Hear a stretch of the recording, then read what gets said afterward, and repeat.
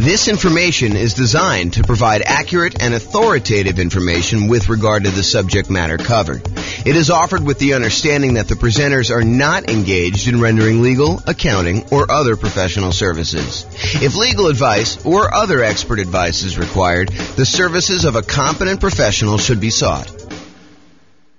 Welcome to the McKinney Real Estate Investing and Real Estate Financial Planning Podcast.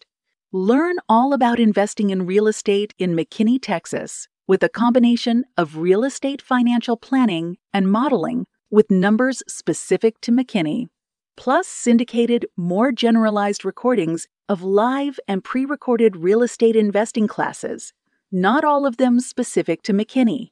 Be sure to stay tuned after the podcast for a message from our sponsors.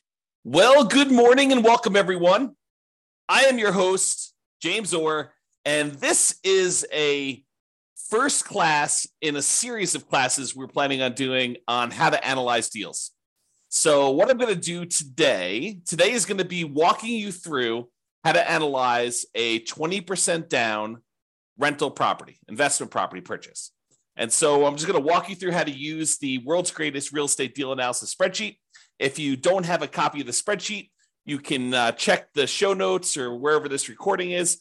It's also available at realestateFinancialPlanner.com/spreadsheet. You'll have to have it emailed to you. That way we can keep you abreast of any of the updates or changes we make or any of the new improvements we make in case there's an error somewhere and we need to get it out to you. That's why we require you to register in order to get it, but it's completely free. All right, so with that being said, let's kind of just jump right into it. And we're going to walk through analyzing deals. Now, realize we're focused specifically on analyzing a 20% down deal. And if you're trying to analyze a deal that's different than this, we're going to cover those in separate classes. So I'm going to try not to go too far off the rails with talking about, if you're doing this type of deal, then we're going to analyze it differently this way. If we're doing this one, we're going to analyze it differently this way. We're really just going to focus in on today, analyzing a 20% down investment property purchase, and we can do the other types of deal analysis in other classes. That's the intent.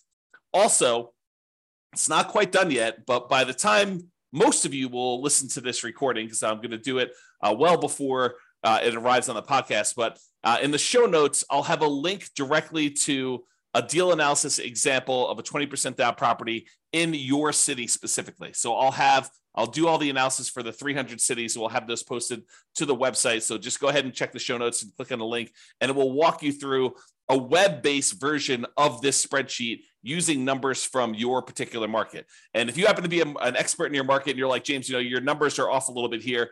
Purchase prices are usually this, or, rents are usually this, or taxes are usually this. Go ahead and reach out to me so that I can update those, and it will automatically update that for all the modeling we do and all the deal analysis we do in the future. So that being said, let's jump into the deal analysis. So I just pulled up a copy of the world's greatest real estate deal analysis spreadsheet. I did make a couple minor tweaks. I'm working with version 2023.02. It is May 10th, 2023, as of the time I'm recording this. And so you'll get the most recent version. I'll go ahead and upload it to the website, but I did make some changes since the last update. So you'll see some of those here if you're paying really close attention. All right. So the first thing is let's put in the address. So it's whatever address you're analyzing right now, you could do this. And since this is sort of a sample deal analysis class, I'm just going to put, sample deal analysis class here as the date so that you could see that. This is just a way for you to keep track of what property you're analyzing. That way, when you're saving multiple ones, you know exactly the address you're doing. For most folks, I would say they are not saving deal analysis spreadsheets for deals that they're not buying. So if you go and you're analyzing deals and you realize, hey, look, this is not a deal for me, I'm going to pass on it. A lot of folks are not saving those. If you make an offer on a property, a lot of folks are saving those. If you buy a property, you're definitely saving those. Or if it's an exceptional deal, if you're like, oh, I would totally buy these in the future, then some folks will save those as, this would have been a good deal had I got my offer accepted, or, had I been ready to buy, or had I had enough down payment, or whatever the version of why you didn't buy that particular property was. And then you can make some notes here to do that. Okay, so you can basically put in whatever your deal analysis thing is. I'll also point out sometimes you'll want to go in and make some modifications to the spreadsheet. Like, you always know what the percentage is for your taxes, or, whatever your numbers are around there. You could go ahead and do like a template for yourself, and then always make a new copy of your template and start there for your deal analysis, instead of trying to use the standard one that we have, which may or may not be ideal for you in your particular situation. Okay, so do that deal analysis. I'm going to basically analyze the property. It's going to be about $400,000. Whoops, not $4 million. So $400,000, and we're going to buy it for $400,000. Now, if you were able to buy this property at a discount, like let's say you're able to get it for $390 or something like that, you could basically put $390 in here, and the calculations will all be correct when you do that. If you have to pay a premium, if, for example, you think the property really is worth $400,000 and you're able to negotiate you have to bid the property up in order to get it, you would put in a premium here as to what the purchase price was. So you may put in, $405 or whatever you had to pay as a additional amount above what the property is worth in order to do that.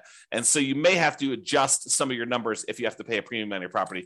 For today, we're going to assume for now that you're able to buy the property for what it is listed for. So the property's been sitting on the market for a week or so, and you're not able to go in and negotiate hard because, they're still new on the market and they think that they're going to be able to get their price. And so you're able to make an offer for the exact list price right now. If it's been sitting on the market for a little while, or you're okay, hear no on, getting your offer. If you don't really want it, if it's not that great of a deal, then maybe you decide to come in a little bit light, and you can do that there. In this case, seller concessions are when the seller contributes some money towards your closing costs, and it's negotiated when you make your offer. In this case, we're not able to get the seller to pay us any seller concessions, so I'm going to put 0 in there. But if you were able to get the seller to contribute some money to cover some of your closing costs, you'd put in whatever that number was here in seller concessions, and it would show you. And we also show you what percentage the seller concessions were. That way you could see if you're going over the number that you need for your loan type. So if you go call your lender, you're like, look, you can't have anything more than 2% in seller concessions, then you know that this number can't be more than 2% here. And you'd have to go ahead and realize that don't negotiate more than 2% because you won't be able to get any. Okay. So in this case, though, we got 0 in seller concessions, no dollars in seller concessions. And for this particular deal, I'm also assuming that you are putting 20% down on this. So you're going to put $80,000 down on a $400,000 purchase, and that's what you're putting down on this particular property. If you had put less than 20% down, if you're trying to buy this as an investment property, well, actually, I told you at the beginning that we're not going to go over these other examples. So I will cover this in another class, but realize you'd probably have private mortgage insurance if you did less than 20% down. But we'll cover that in a future class. I'm trying to stick to just analyzing the 20% down version today. All right, so closing costs. So this is a really interesting discussion.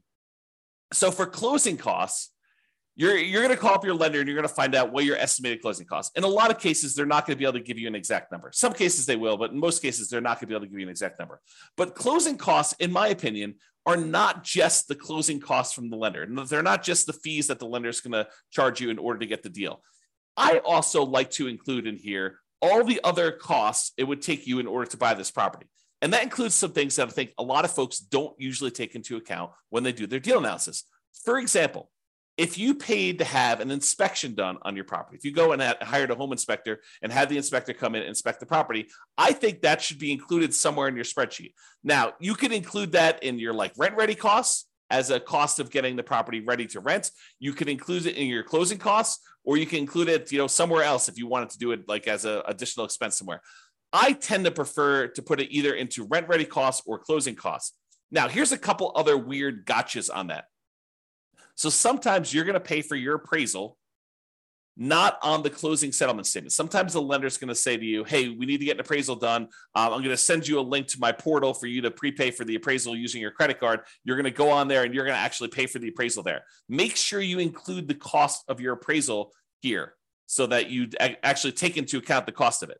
Now, at some point in time, you will probably have a property under contract where you end up not closing on it, where you've gotten through the point where you've inspected the property, maybe you've paid for the appraisal on the property, and maybe the appraisal comes in low, or you're unable to negotiate an agreement on the things that need to be repaired in order for you to buy the property. And so you're going to have occasionally a property where you pay for an inspection and or an appraisal, and you end up not buying the property. So where do you put those expenses on properties that you've never actually closed on, but that you have in order to acquire the property that you're eventually going to acquire. So you might go through a property where you paid for an inspection, you paid for an appraisal, and you didn't buy the property. Those expenses, in my opinion, need to be covered somewhere. It needs to be covered as part of the investment you made in order to buy whatever the next property you're buying is. So for me, I like to include any previous inspections and appraisals I had to get to the point where I'm buying the property that I'm currently on. So I sort of associate any inspections or any appraisals I have on properties that I'm about to buy the next property with, if that makes sense. Okay. So really the intention is, look, I had to go through this one property that I ended up not buying in order to be able to buy the property that I'm now currently buying. So I need to take into account those expenses there. And I would usually either put those into rent-ready costs or to closing costs. Either one of them works. It's really just covering that expense somewhere so that you know exactly what you have into the deal. Okay.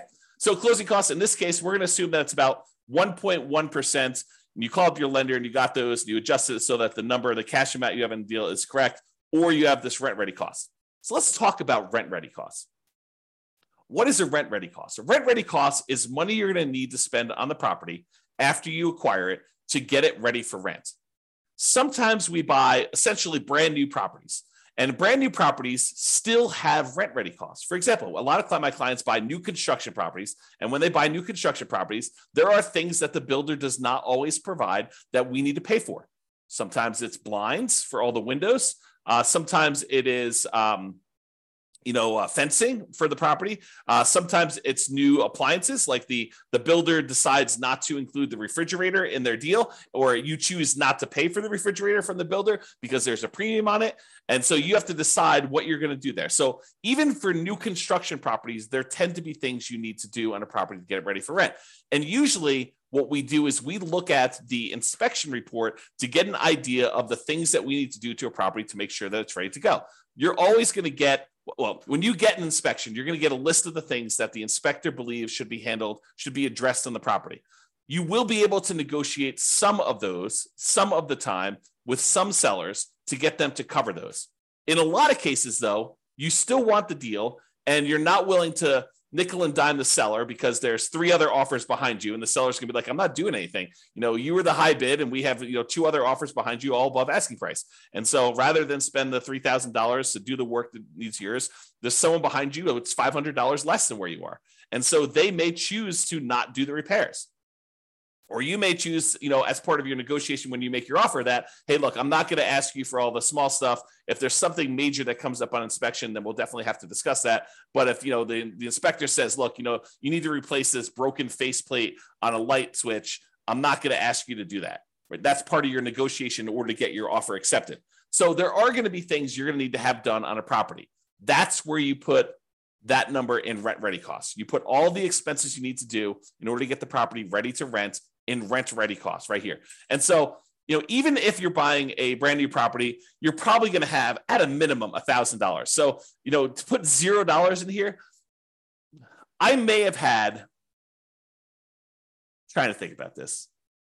I'm going to estimate because there's no way I could do it exactly, but maybe 3 properties in my entire career that had $0 in rent-ready costs. And they were like the exceptional properties where someone lived in the property and every little thing was handled already on the property. It was in perfect condition, better than new, so good that you walk in, you're like, there's literally, I can't spend $1 in here. But that is so rare. In most cases, you're going to have some money that you need to spend on in order to have rent-ready costs. Okay, so rent-ready costs, you put them in there.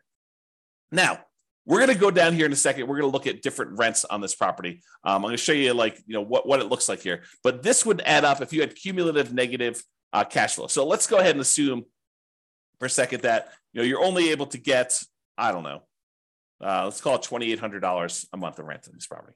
Okay. So now you've got negative cash flow. You put in, we're estimating, it's not true, but we're estimating for this particular property that you have $2,800 a month in rent on it. And you can see from it that you have negative $329 per month in negative cash flow. So what then happens is this calculation, this is actually going to go calculate how much cumulative negative cash flow you have over the entire ownership period of the property. And if you want to see how we do that calculation, I'll go into overrides. We'll show you all what's going on here.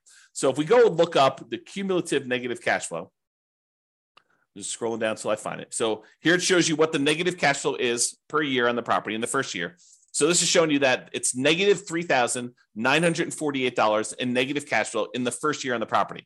And you could also see here, this is the little spark line. The spark line shows you, the red dot shows you where it's negative, and then you can see where it eventually levels out and you have no negative cash flow on it. Okay, so first year, about negative $4,000.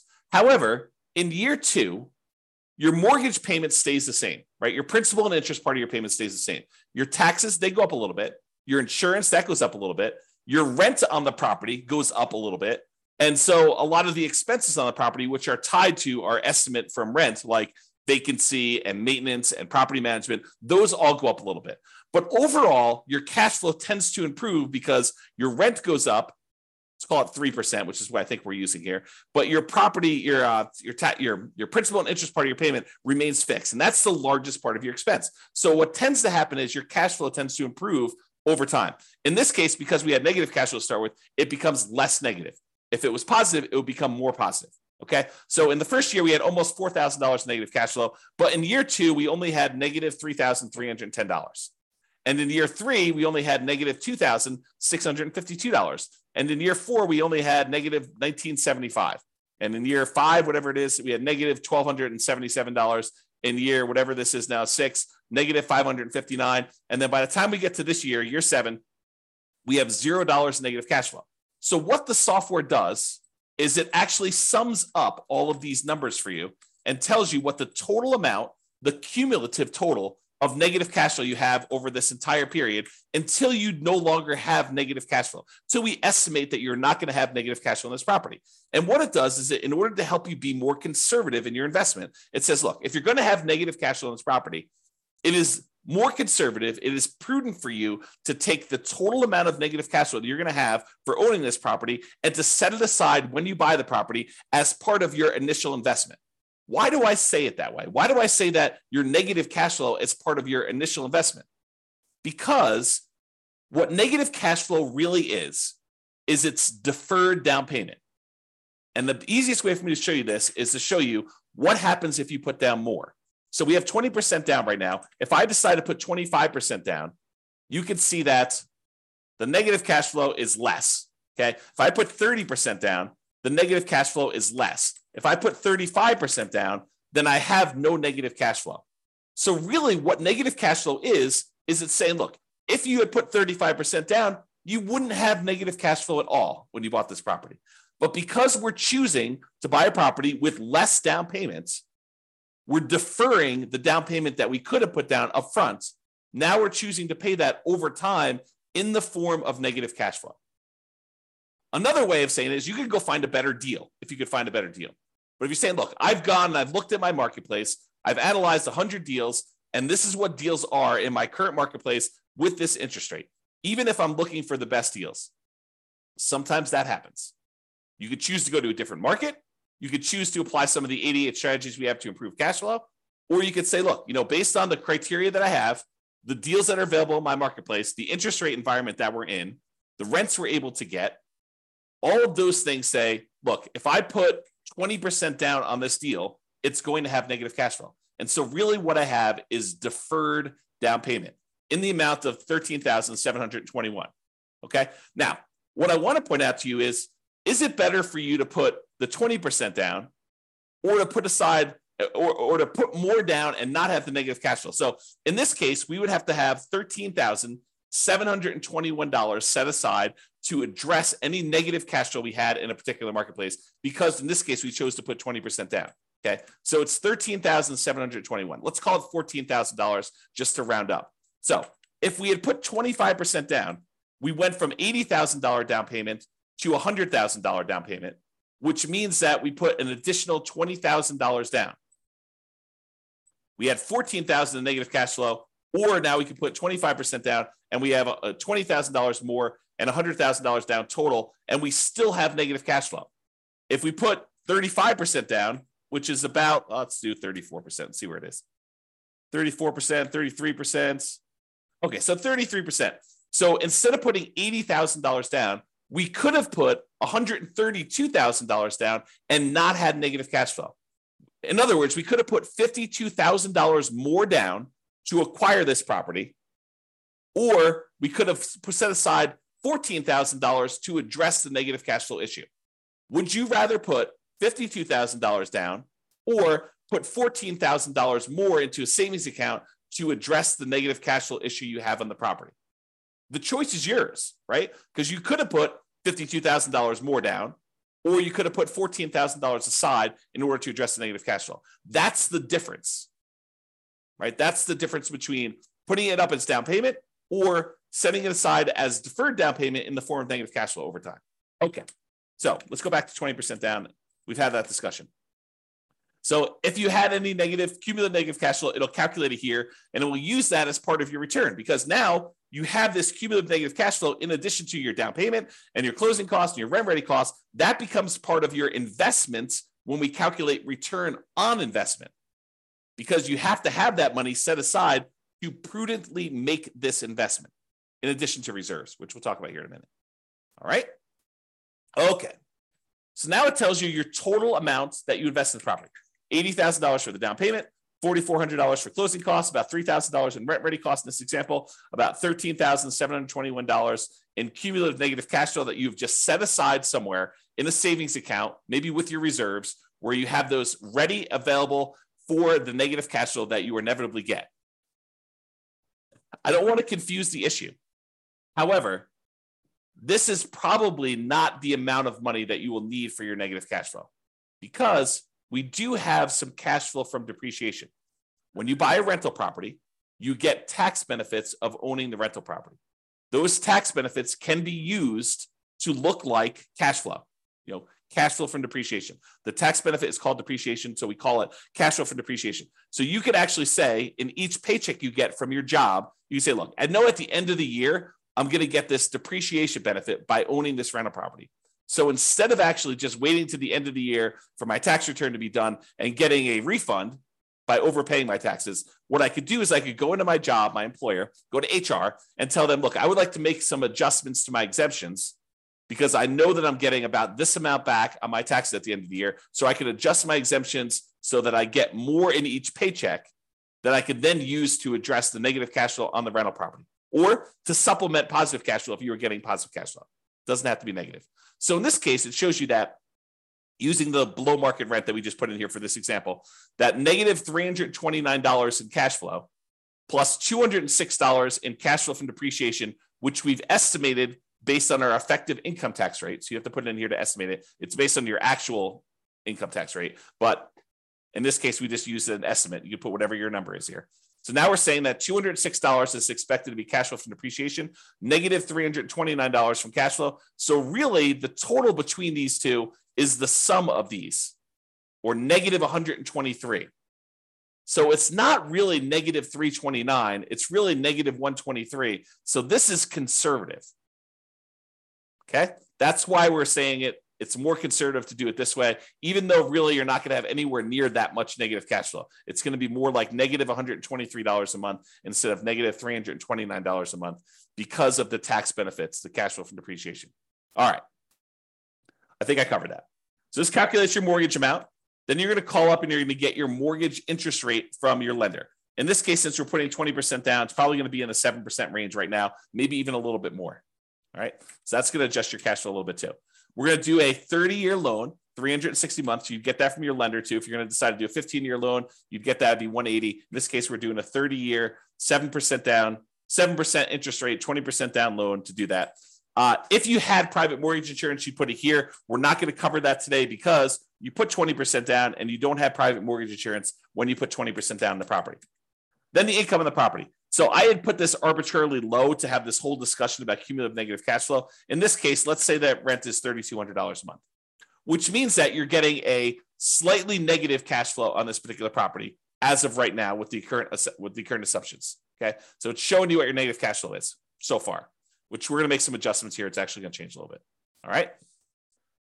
Vacancy rate. So vacancy rate is not an exact number. And I'll give you an example to prove this to you. let's say you have a property whose rent is really $3,200 a month. That's fair market rent. But let's say you decide you're going to rent this property. You really want to have no vacancy. So you're going to decide to rent this for $1,000 a month. It's supposed to be $3,200 a month, but you're going to decide to rent it for $1,000 a month. Are you going to have a lot of vacancy if you're advertising a property at $1,000 a month? Probably not. Your vacancy is going to be very, very, very, very low if you do that. What if you decide it's a $3,200 a month rental property that you're going to try to get $4,500 a month? Are you likely to have more vacancy then? Sure, you're trying to get above market rent to do that. So really, vacancy is a function of the rent that you charge. And rent is not exact either. In most cases, rent is a small range, right? No two properties are completely identical, and no two people are completely identical. And so rent tends to be this slight range. It could be really $3,100 to $3,300 or $3,000 to $3,400. So there's this range of what rents could actually be. And you might find that one of the things we recommend is you start 60 to 90 days ahead of your current tenant leaving the property. So 90 days before your current lease is up with your current tenant, you approach the tenant, you say, look, rents are going to be this if you renew.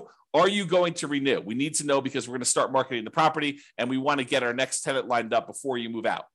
And so they're like, I don't know what I'm going to do. I'm going to make a decision. So usually within a week or so, they tell you what they're going to do. I plan on renewing. And either they renew and you don't need to worry about anything, or they tell you we're planning on moving out. Great, you're moving out. Now what you do is you go start marketing your property for rent. And what we tend to do is we start at a much higher rent than we think we can get. We're sort of testing the market because we have 60 to 90 days left before we have to find a tenant. So we start at this higher price. We see if we get any calls. You don't get any calls, we drop it a little bit and we keep marketing. Don't get any calls, we drop it a little bit, keep marketing. We start getting one or two calls. Okay, we drop it a little bit until we're finding that sweet spot of testing the higher rent. That way we get the highest possible rent we can get by starting early and testing high price. That's how you do it. So if you do that, if you're starting 60 to 90 days ahead of time and you're testing your rent and you're coming down after marketing it for a week or so, then you should have, over a long period of time, on any given rental period, it could be higher than this, but over a long period of time, your vacancy rate should be about 3%. You can choose to change your dynamics, try to get a higher rent, not start 60 to 90 days ahead of time, and you could have a higher vacancy rate. Or you could say, I'm going to price it as to whatever I believe the market rent is, plus a little premium, start really early, and make it such that vacancy is about 3%. So vacancy is a number that you can't just ask somebody what the vacancy is in a marketplace, because your marketing strategy, your rents, your ability to persuade somebody, your salesmanship, and when talking to a tenant on the phone and getting to the property, and how well you maintain your property are all factors in what your own personal vacancy rate will be. Sure, you can use the vacancy rate for a market as a guide as to what we're seeing, but that should help you adjust your other metrics too, not just vacancy. Okay, so I'm going to use 3%, but really vacancy is a number that you said. I think somewhere between 3 and 5 seems really reasonable for most folks. Property taxes. So for property taxes, you're going to actually look in the MLS or the county's records. You're going to get the property taxes for this particular property.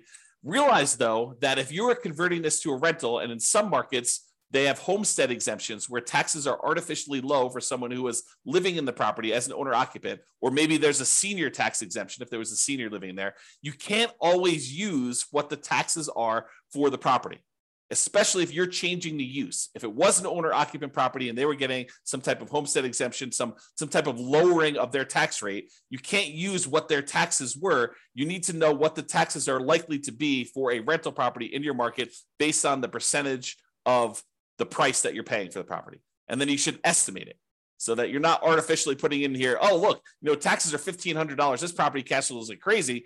But really, when you buy the property, as soon as they reassess the property and they adjust it for you being a non-owner occupant investor owning the property, they're going to go up to $3,000 a year. You can't do it that way. You need to adjust it yourself so that you can estimate what the property taxes are going to be for you in your particular situation. Okay. So you can't just look it up and put it in here. You need to think about it. You need to make sure that it makes sense for you. All right. Property insurance. You're going to call up your insurance agent. You're going to get a quote for a property. Usually what we do is we get a quote for a property like this. We're looking at, in this case, $400,000 properties. So you're going to talk to your insurance agent and say, look, I'm looking at properties between $350,000 and $450,000. They got these types of characteristics. what is a property insurance quote that I could use for those? And what would it be if it was on the low end, the 350,000 side, or what would it be if it's on the high end of the 450,000 side? And you're going to get an estimate from them. Now, if you decide you're going to pursue this property, like you're about to write an offer, or you are, under contract to buy the property and you're in your due diligence period, this is when you firm up your numbers. You're not calling, in most cases, you're not calling your insurance agent every time you're analyzing a deal.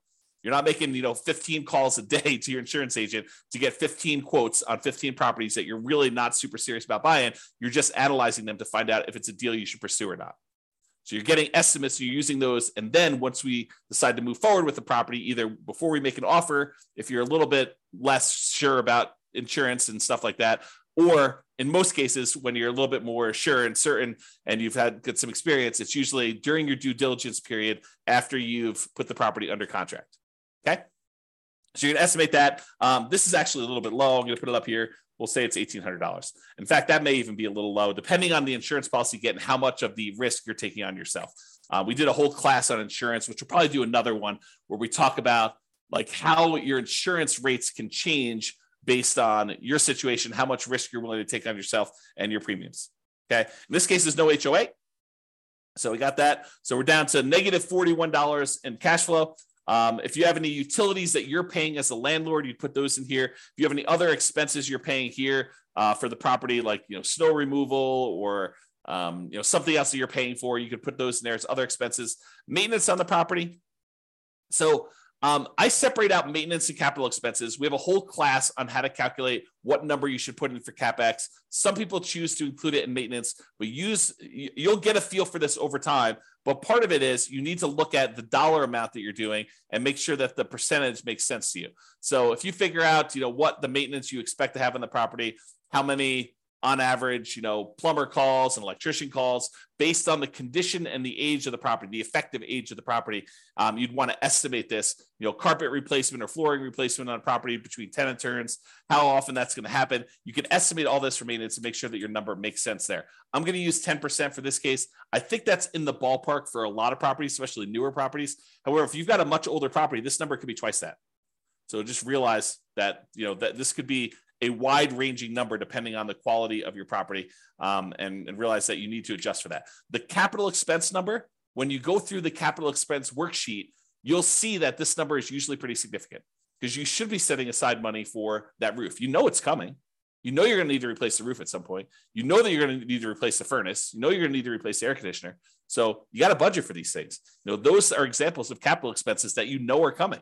And the life cycle of these things generally. And so you could say, look, roofs last about 20 years in my marketplace or whatever it is normal in your marketplace. And so you need to take the price of a roof, adjust for inflation out into the future and say, it's 10 years old now, so I only got 10 more years left on it. Or it's brand new, I got about 20 years left on it, and adjust the price you're paying 20 years in the future with some inflation in there and calculate what you need to set aside. That's the whole CapEx class. Go watch that one for details on how to get this number. All right. And then management. In this case, if we had a professional property manager and they were charging us 10% of gross rents, this would be negative $41 a month. In this particular case, I'm going to say you're managing it yourself, and that significantly changes the cash flow numbers. We went from being negative $41 a month to now we are positive $269 a month, and we no longer have that cumulative negative cash flow thing either because we decided to self-manage. If you're going to hire a professional property manager, put this in here.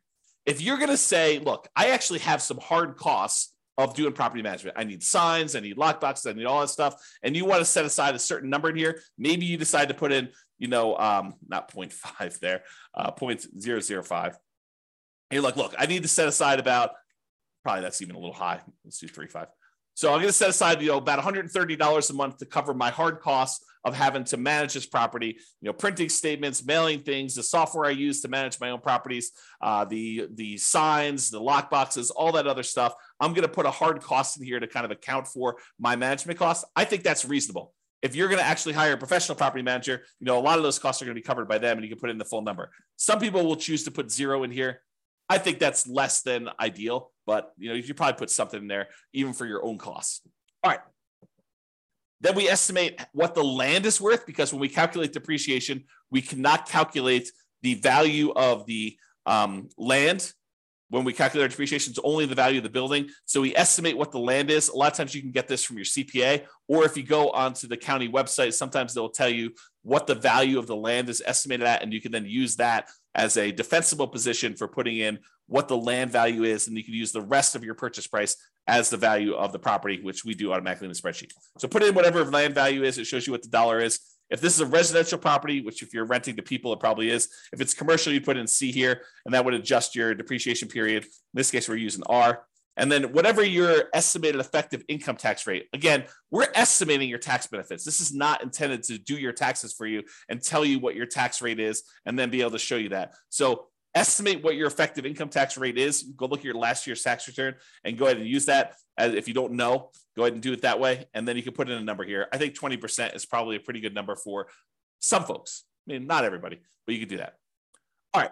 So that being said, you put in all your numbers. Now we're ready to do some analysis. We look over here and we can see a bunch of stuff. For the sake of time, because we're running, relatively short on time for what I hope to do, I may not cover all the different things. I'll try to go through as many as I can, but we'll kind of see where we end up. So the first thing a lot of folks like to look at is this cash flow one. And we've been talking a little bit about it when we talked about that cumulative negative cash flow thing. But this shows you three numbers. It shows you your monthly cash flow on a property, how much money you're making after all expenses on the property, your monthly cash flow. And it shows you that number right here, $269 a month. It also shows you your estimated cash flow from depreciation, that tax benefit you get by owning this rental property. And then it sums up these two numbers and shows you what we call true cash flow. True cash flow is simply the sum of your monthly cash flow on the property plus the tax benefits you get by owning that property, the cash flow you get from depreciation. It is the true cash flow you would get by owning the rental property. And that happens to be $475 a month if you bought this property with 20% down, okay? Then it uses some of these numbers and some of the other calculations, and we look at what our return is in dollars for the first year. So if you want to see the first year, if we just look at the raw returns, we're making about $12,000 from appreciation. The tendency for property values to go up, we're estimating a 3% appreciation rate. And so we're making about $12,000 from appreciation. Now, this is true whether we are just looking at the dollars for not including reserves, and if we're including 6 months of reserves, or if we're including 12 months of reserves. That's what these three different ones are. This is the total return you're getting in dollars if you have no reserves at all. This is the return in dollars if you have 6 months of reserves, and this is the return in dollars if you have 12 months of reserves. And so it shows you the difference in returns for those calculations. Appreciation is the same for all three, okay? Then cash flow shows you have $3,229 per year in cash flow by buying this property, and that's the same for all three. Then how much you're paying down on the loan, your debt pay down, that's the red bar. $3,251 is how much you're paying down on the loan in the first year on this property. And that's the same. And then that cash flow from depreciation, this number times 12, basically. And it shows you it's $2,473. That's your cash flow from depreciation. Then you have no reserves in the first one, so there's no gray bar, but there is a small gray bar here showing you what the return you're earning on the 6 months of reserves that you set aside. So we assume that if you're going to have 6 months of reserves, you're setting that aside in some type of account where you're earning a return. And for the 6 months one, we use 1% as the default. So you're earning 1%, you have it in some type of savings account. So you're earning $340 per year on setting aside 6 months of reserves. Then if you decide, look, I want to put aside 12 months of reserves, but because I don't need the full 12 months at any given time, I can take the majority of that and I can invest in something a little bit more aggressive, like stocks. And so you might be able to earn 7 or 8%. Let's call it 8%. I think that's the default. And so you're earning $2,721 per year on setting 12 months of reserves aside in the stock market. Because we're going to set those reserves aside, we're actually going to take into account the return we're earning on those reserves. So it shows you now the total amount in dollars you earned in year one for these three different scenarios. If you're not taking into account reserves, you're earning $20,953. If you put aside 6 months of reserves in a 1% account, you're earning $21,293. And if you do 12 months of reserves, so you're setting those aside in the account at 8%, you're getting $23,674. Okay. So it shows you the dollar amounts of the three different situations. Now, you're like, dollar amounts, that's really good to know, but Obviously, if I have to put a lot more down in order to get that return, that's a different return on investment than if I had to put very, very little into this deal in order to get those returns. And you're right. And so what we want to look at is the return on the amount you had to invest, or return on investment in year one. And that's what these three are. And they match up. This is the return if you had no reserves. This is the return if you had 6 months of reserves. And this is the return if you had 12 months of reserves. And so it just shows you very clearly that your overall return is 23.97 if you are ignoring reserves, which you shouldn't, because in order to make the investment, you really should have reserves. So this does take that into account. It calculates now what your return is if you set aside 6 months of reserves and this total cost to close. Okay. So 20.39% is your overall return. And it shows you what the breakdown is. It shows you that, look, you're earning 11.49 from appreciation. 3.09 is your cash on cash return. 3.11 is the amount of return you're earning from paying down on the debt. 2.37 is the amount you're earning from your cash flow from depreciation. And then I can't even read that. 2 point something, or maybe it's 0.33 for your return from your reserves. And then your total amount is at top. Okay. And then this is the return if you put 12 months in. It's 19.5. So the dollar amount you earned by having 6 months or 12 months of reserves actually increased the more you put aside in reserves. But now the return you're getting on the investment, which includes the reserves in the denominator, actually goes down. So it suppresses your return by having this amount in the denominator, by having this amount that you needed to invest in order to acquire the property. So if you were going to lie at a cocktail party and tell them about how great your return was, and you were going to ignore reserves, you'd tell them 23.97. But that's not true, right? Because in order to invest in this property, you really do need to have reserves. So really, if you set aside 6 months of reserves and you were earning 1% on that, that'd be 20.39. If you were setting aside 12 months, it's 19.5. And if you're like, James, this 8% you're using for the reserves, that's not appropriate. Well, let's go change what that is. So do a search for reserves. And let's see. So here you go. The rate of return you're earning on the 6 months reserves, we have it at 1%, but you could override this. So the rate of return we're earning on the 12 months is 8%. So let's go ahead and change it. Let's say, I'm only really earning 4%. Great. Let's put it 4%. It'll adjust all these other ones. If you want it to go back up to 8% in year two, you can have it do that. I'll go ahead and leave it out for now. And then we go back here, and provided the software is working, it changes that number for you. So now it recalculates it. It recalculates what you're actually earning on that and what the overall return is. And you can override that for any year. You can override any number, right? You can change the return for that. You can change the return in dollars you're earning. You can do anything you want here and override any of those numbers. That's what all the overrides are for. Okay. Also, the interesting thing about overrides, which we'll cover in a class, probably not soon, but eventually, is because the way it's set up with all these overrides for all these different years, now we could track and see how your investment performs over time. You could put in what your actual appreciation was in year one. You could actually put in what your cash flow was in year one. You put in what your actual debt pay down was in year one and your depreciation benefit was in year one. And then we could see how your investment performs because you're using real numbers. So this could be a tool now, not only to do deal analysis when you acquire a property, it could also be your deal analysis over time to keep track of how your investment performs. Okay. And we'll talk about that in another class. All right, so now you're looking at this.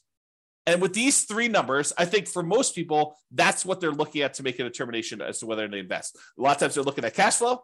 A lot of times they're looking at the returns. A lot of times they're looking at this cash on cash return on investment, which is the green percentage as to how much they invested. And they're looking at overall, is this a profitable investment for me? I'm making $21,000 or so by making this investment. And it's about a 20% return.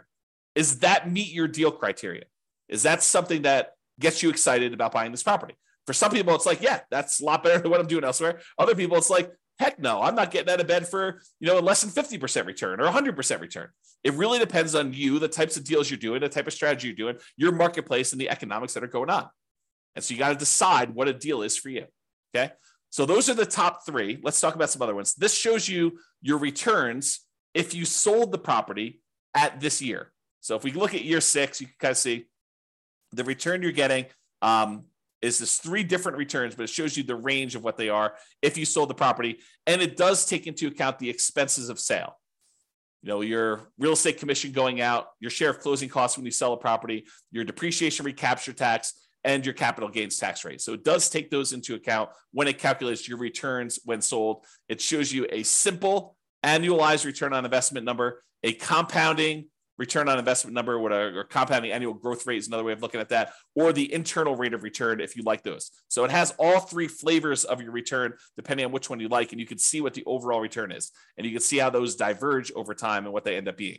Now, you're like, hey, what are you using for the real estate commission going out? Because I'm an agent, I'm only paying half, or, I don't have, I'm not going to have depreciation recapture tax or capital gains tax because of this situation, do 1031 or whatever. Well, we've got the ability to override those as well, right? So you can go look at what those are, and you can say, look, I'm only going to have a real estate license for the next 5 years. So for the next 5 years, it's going to be, 3%. And then after those 5 years, then it's going to go back up to 6%. You can adjust those, and the software will then go do that math for you and show you how it affects your return by doing all that.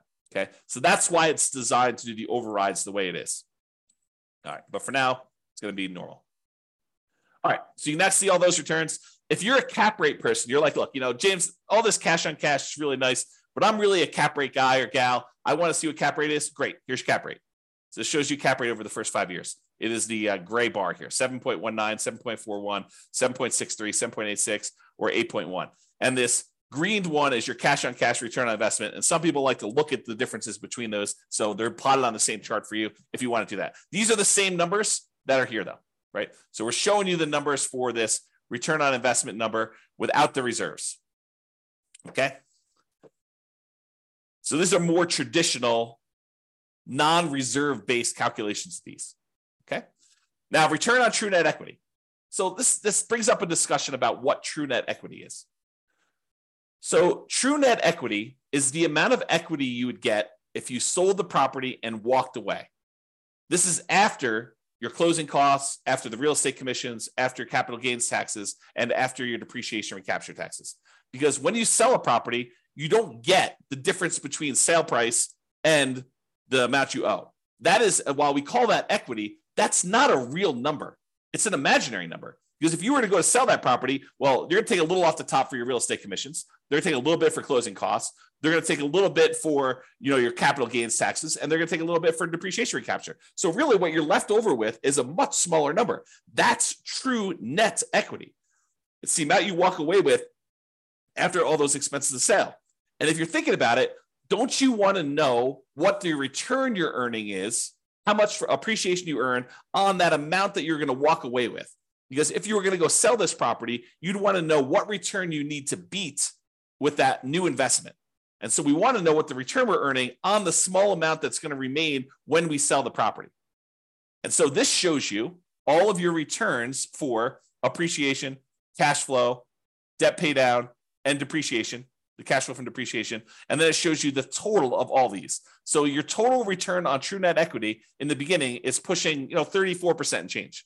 Okay. But over time, your return on true net equity typically goes down because your equity tends to grow, and the returns, even though some of them grow, some of them stay the same, but the returns tend to grow slower than your equity does. And so what happens is it tends to, over time, your return on true net equity tends to decline over time for most of the returns. We'll cover that in another class. Okay. All right. Then these are really easy to cover. I might actually get through this.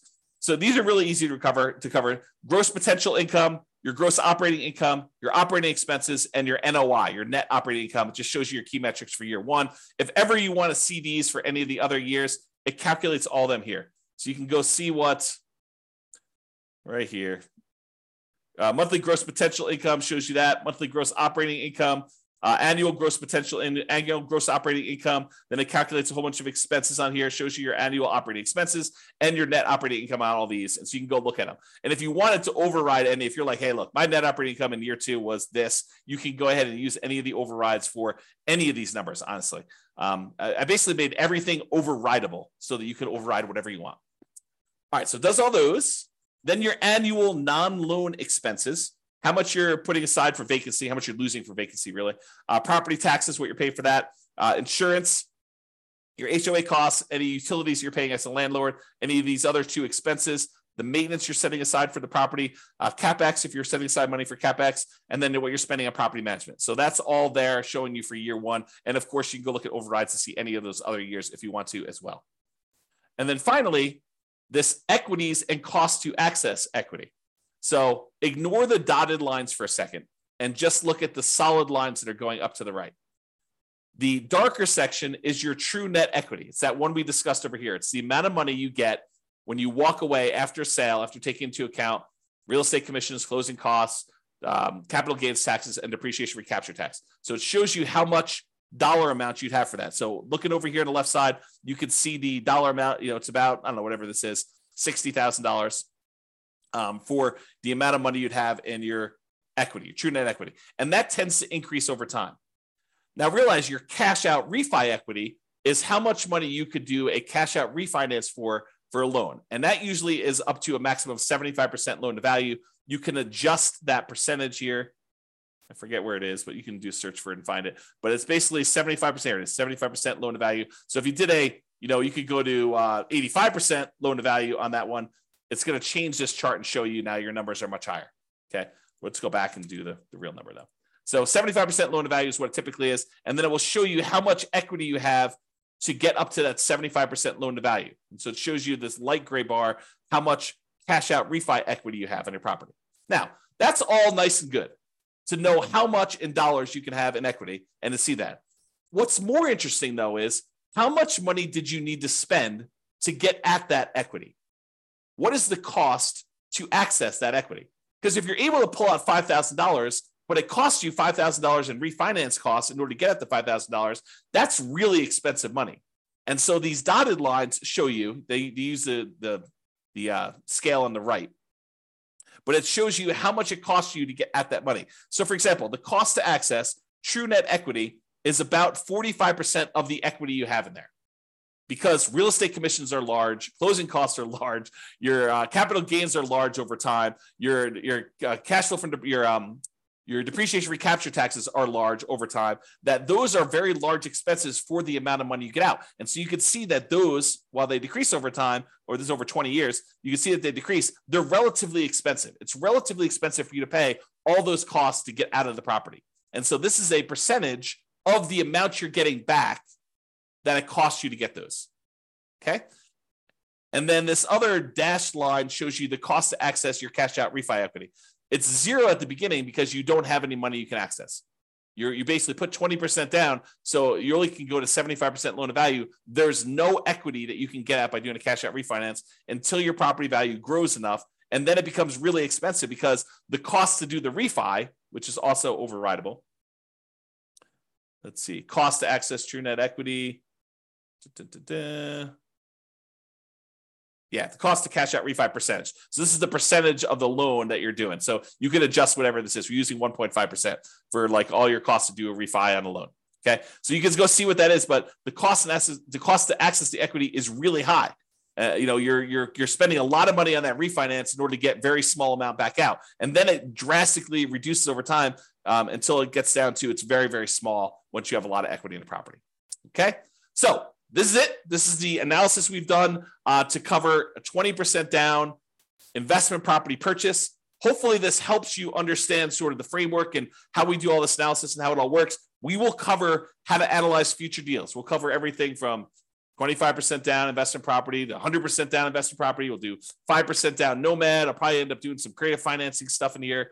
We'll just go through a lot of different analysis so that you could see how this changes when you analyze different types of deals and how we look at these things and how the assumptions vary. That's all I got for you. I see we have no questions. Thank you all for coming live, everybody. We don't always have people on live, but thank you all for coming and have a great day. Bye-bye for now. With home prices up, mortgage interest rates up, and rents up, but not quite enough to counteract the higher prices and interest rates, cash flow on rental properties in McKinney is harder than ever. Book a call with the Real Estate Financial Planner to apply our proprietary 88 strategies to improve cash flow on your rentals. See the show notes for a link to schedule your call and improve your cash flow today. If you're a real estate agent, lender, or professional in McKinney that wants to help our real estate investor listeners, consider reaching out to learn about collaboration opportunities with this podcast. We'd love to add more value to our listeners by having you assist our investors buy, sell, and finance their real estate investments. See the show notes to schedule a call to discuss collaboration opportunities.